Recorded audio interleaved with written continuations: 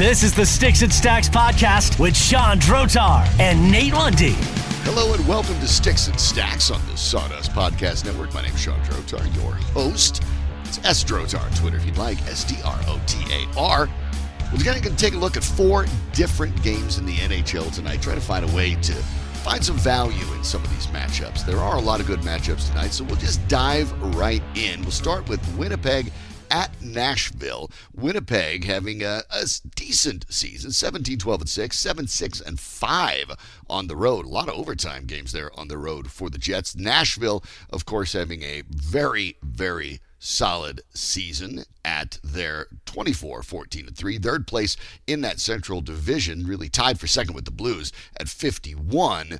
But they find themselves in a matchup here with the Jets, who visit after having a shutout win by their goaltender Connor Hellebuyck last week at this point in time. They beat the Detroit Red Wings 3-0, but since then they had a game postponed. They've had 3 of what was supposed to be their last 5 postponed, including Sunday's game against Edmonton. So after losing on Tuesday to Washington in overtime 4-3, they take on Nashville tonight. Now, the Predators find themselves in a strange spot. Like I said, they're having a pretty good year, tied for second in the Central, but they're 0-3-1 in their last 4. The last time they managed to get a win, oddly, was against the Colorado Avalanche, the only team in which the Avalanche have not flat out won in regulation yet this year. They're 9-0-1 as it starts. We'll have more on the Avalanche later. But since that big win over Colorado, things have been wobbly for Nashville. They lost 4-1 to Buffalo. They lost in overtime to Boston, and then they've lost to St. Louis and Vancouver.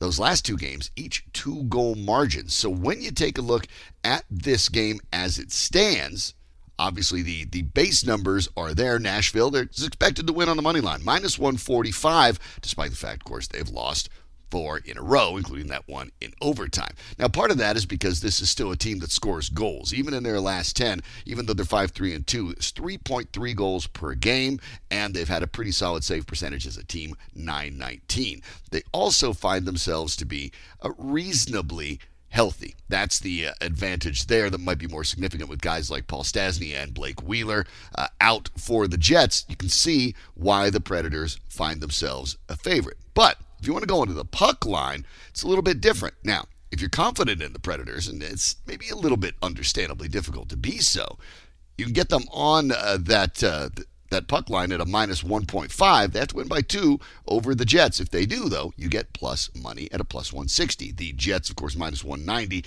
on the other side of that, plus 1.5.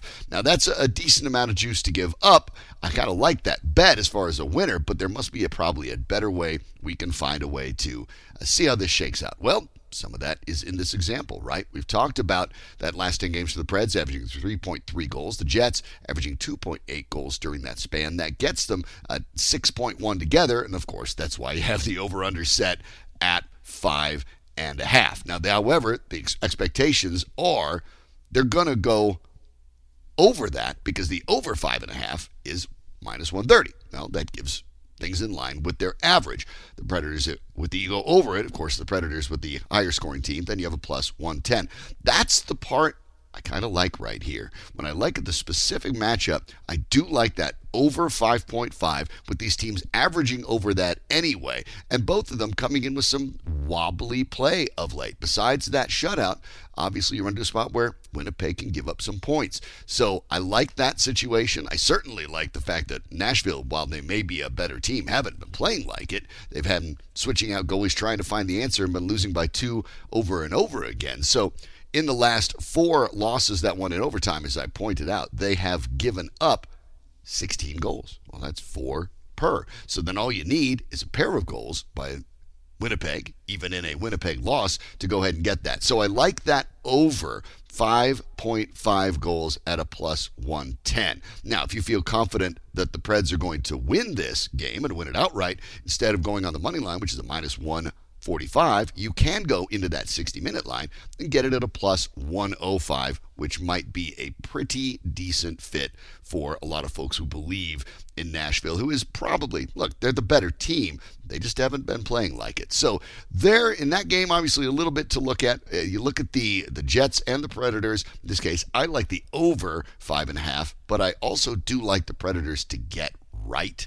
I think at a certain point they almost have to do it, and I kind of like them winning on the 60-minute line, which would give them a plus 105. So not outlandishly high numbers, but then again, you're trying to find a couple different values where you don't have to pay that extra juice, and so that's maybe one of the better fits. Now, let's move to a little later in the evening where you have the Florida Panthers, of course, one of the league's very best, 26-8-5. That is the second best record in the entire Eastern Conference behind only Tampa Bay, and they have been playing lights out, 8-1-1 in their last 10 games. Obviously, this is a very good team and a team with an awful lot of ability, facing a team with an awful lot of skill, the Edmonton Oilers. Looking at you, Connor McDavid, and the, let's say, moody Leon Draisaitl, if you saw his opportunity to talk with the press a couple of days ago about this Edmonton team. And there's good reason for it. Edmonton's still over 500, 18-15-2, a decent team at home, 10-7-1,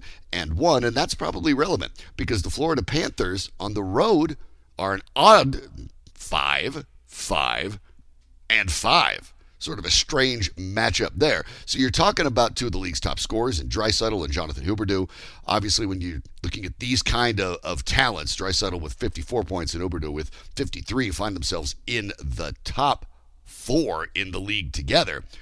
This should make for a rather interesting game, especially given the fact that the Panthers, obviously we talked about it, very, very good team. Since they got their season restarted and the league restarted back in the beginning of the new year, right at the end of the tail end of the December schedule. The 29th is when they kicked back off after their 4 games postponed when the league sort of shut itself down. They have been more or less riding Bobrovsky and net, although they went with Spencer Knight in 2 of their games since they've come back. One was a 9-3 win over Tampa Bay, which is a tremendous team, the best team in the league, the defending champs. I mean, you're talking about some extraordinary talent there, and they smoked them. So you know what the Panthers are capable of. They have won 8 of their last 10 games, only one of those in overtime, and one of those losses all the way to the shootout, but that was back on January 6th. Yes, they lost their last game 5-1 at Calgary, but that pales in comparison to what's going on with the Oilers right now. The Oilers are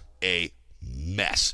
In their last 12 games, folks, 12 games, they are 2-8-2.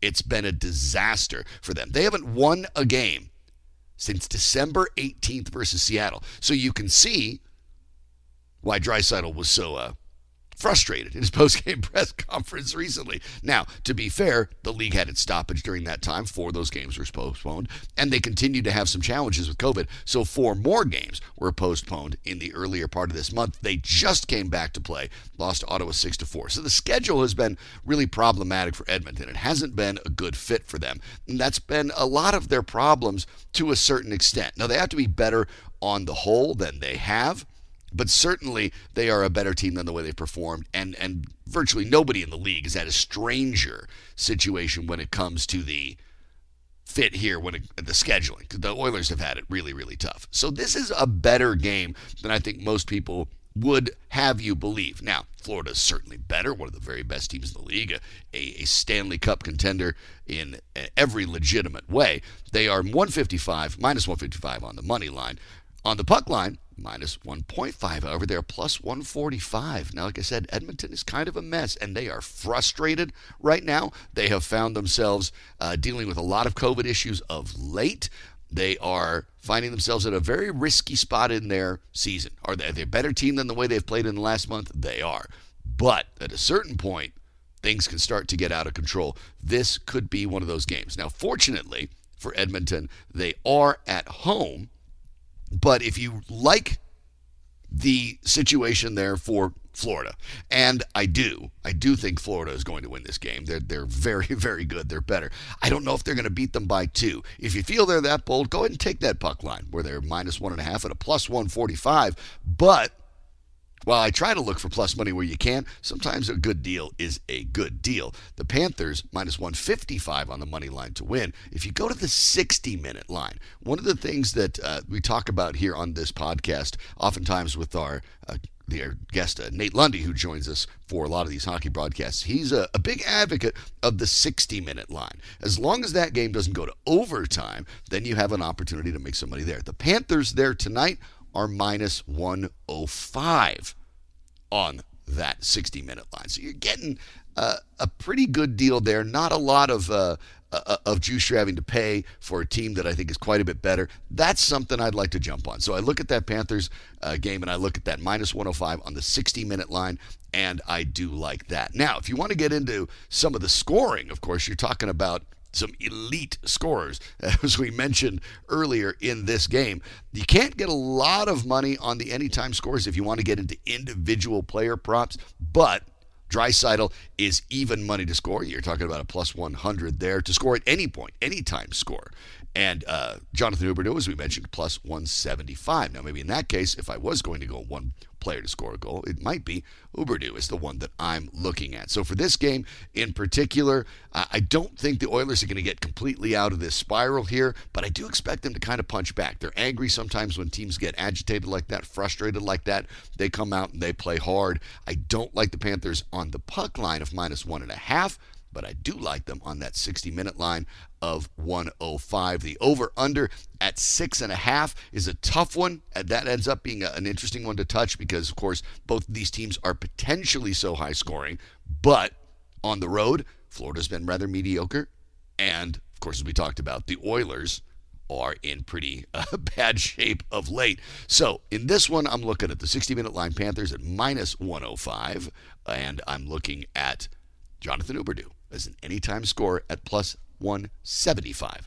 We'll get to our third game here, going out to Los Angeles, where the Colorado Avalanche take on the LA Kings. As I mentioned, the Avalanche 9-0-1 in their last 10. They have not lost a game since the season restarted. They are red hot, as you would have expected. Minus 185 on the money line, plus 140 on the puck line of a minus 1.5. And that is kind of what I like going on here. The Avs 26-8-3 find themselves now leading the Central Division and have the best record in the Western Conference by 4 points over the Blues and the Predators. The amazing thing is when you look at all the other teams that have 45 or more points on the season, only the Minnesota Wild at 47, 8 points behind the Avs, have played fewer games than the Avalanche's 37 games played. 2 in hand against the Blues and 4 in hand against the Predators, whom they both lead by 4 points in that Central Division. Now, the Kings are a very good team. They find themselves in second. They're only 3 points behind the Vegas Golden Knights in the Pacific, and at home, they're a good enough team, 13-9-2. But the Avalanche, dominant at home, aren't slouches on the road either. 10-6-2 in their road schedule. But the interesting part of this, if you're looking at what might be able to give the Kings a chance against an Avalanche team that is now looking healthy and is very dangerous, is the fact that the Avalanche played last night. And they played in a rather physical, tough, gritty game that looked a little bit like a playoff game against a very game Anaheim Ducks team in which the Avalanche won 2-0, but the second tally was an empty netter by Nazem Kadri. So really a playoff-type performance. Pavel Francouz coming back from injury that had kept him out for almost 2 years, by the way. Francouz has now started 5 of the last 7 games, and the Avs have won all 5 of them. One of them in overtime and one of them in shootout. Now, Francouz is not expected to go tonight. It is Darcy Kemper who's expected to go tonight. Kemper got kind of run in what looked like a cheap shot in the Avalanche's previous game against Minnesota, in which they got a shootout win, but he was able to dress last night as the backup, so Kemper will be fresh. He is 17-5-1 on the year, which sounds amazing, but the goals against of 2.72 only ranks him 23rd in the league. That said, the Avalanche have the potential to play in front of him and score a lot of points. This Avalanche team, when it comes to point generation, almost puts up numbers that seem unreal. The Avalanche in the Western Conference put up 35 shots a game, an average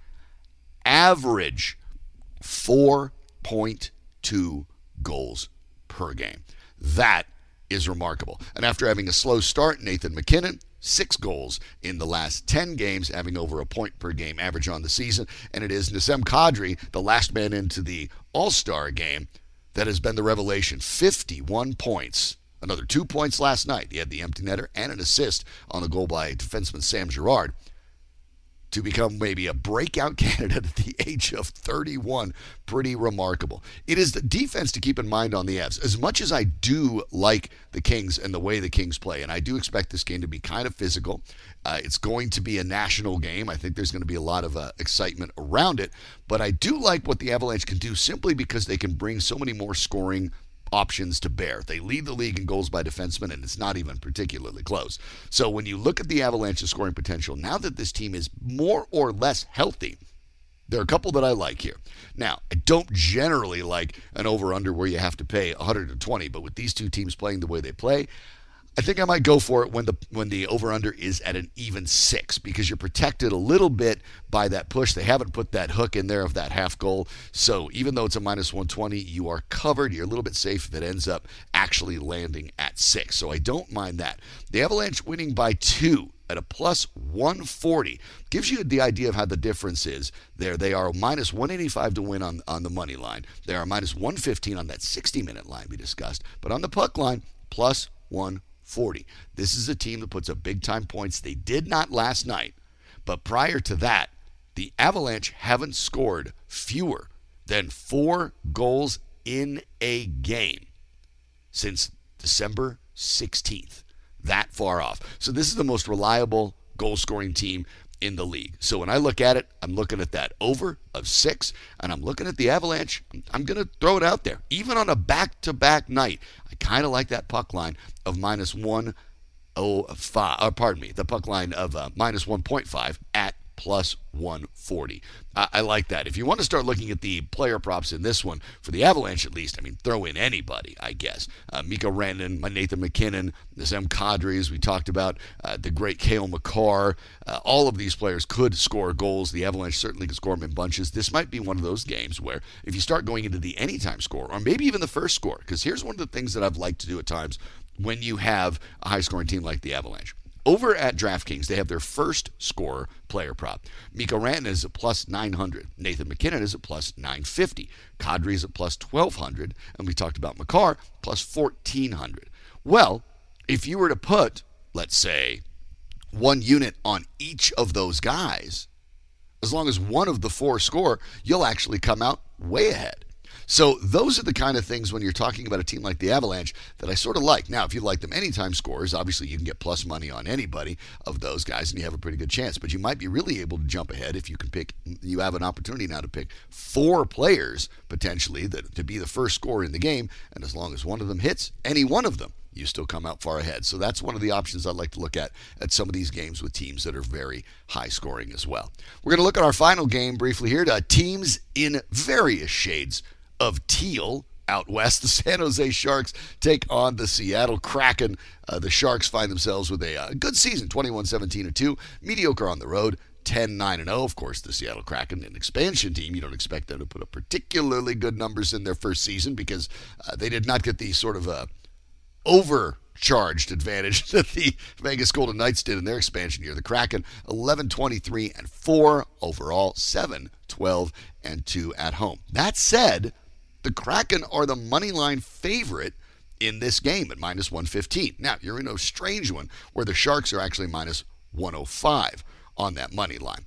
The puck line for a team like the Kraken, obviously, if they were to stay close, it's minus 310. So the expectation is this is going to be a very close game. The Sharks at the minus 1.5 on that puck line are a plus 245. All the expectations is this game is going to be close. That over-under at 5.5 actually has minus odds on both sides of it. So the expectation is it's really close. Well, here's an interesting idea for you then. If you feel that it will be, because the Sharks obviously have been a better team all year, but the Kraken are playing pretty well. As a matter of fact, they finally broke a rather lengthy losing streak. Of course, some of them in overtime against Chicago. They win 3-2 in that shootout. They managed to get Grubauer back in it. Philip Grubauer is back there. And this is a game where you presume the Sharks should win. I don't mind paying the Sharks money line on that at a minus 105. I don't mind that at all. I certainly don't mind them playing on the 60-minute line where the Sharks are plus 165. I don't really give any sort of significant home ice advantage to the Kraken here because obviously the talent is different. Both of these teams are rested. Neither has played since Monday.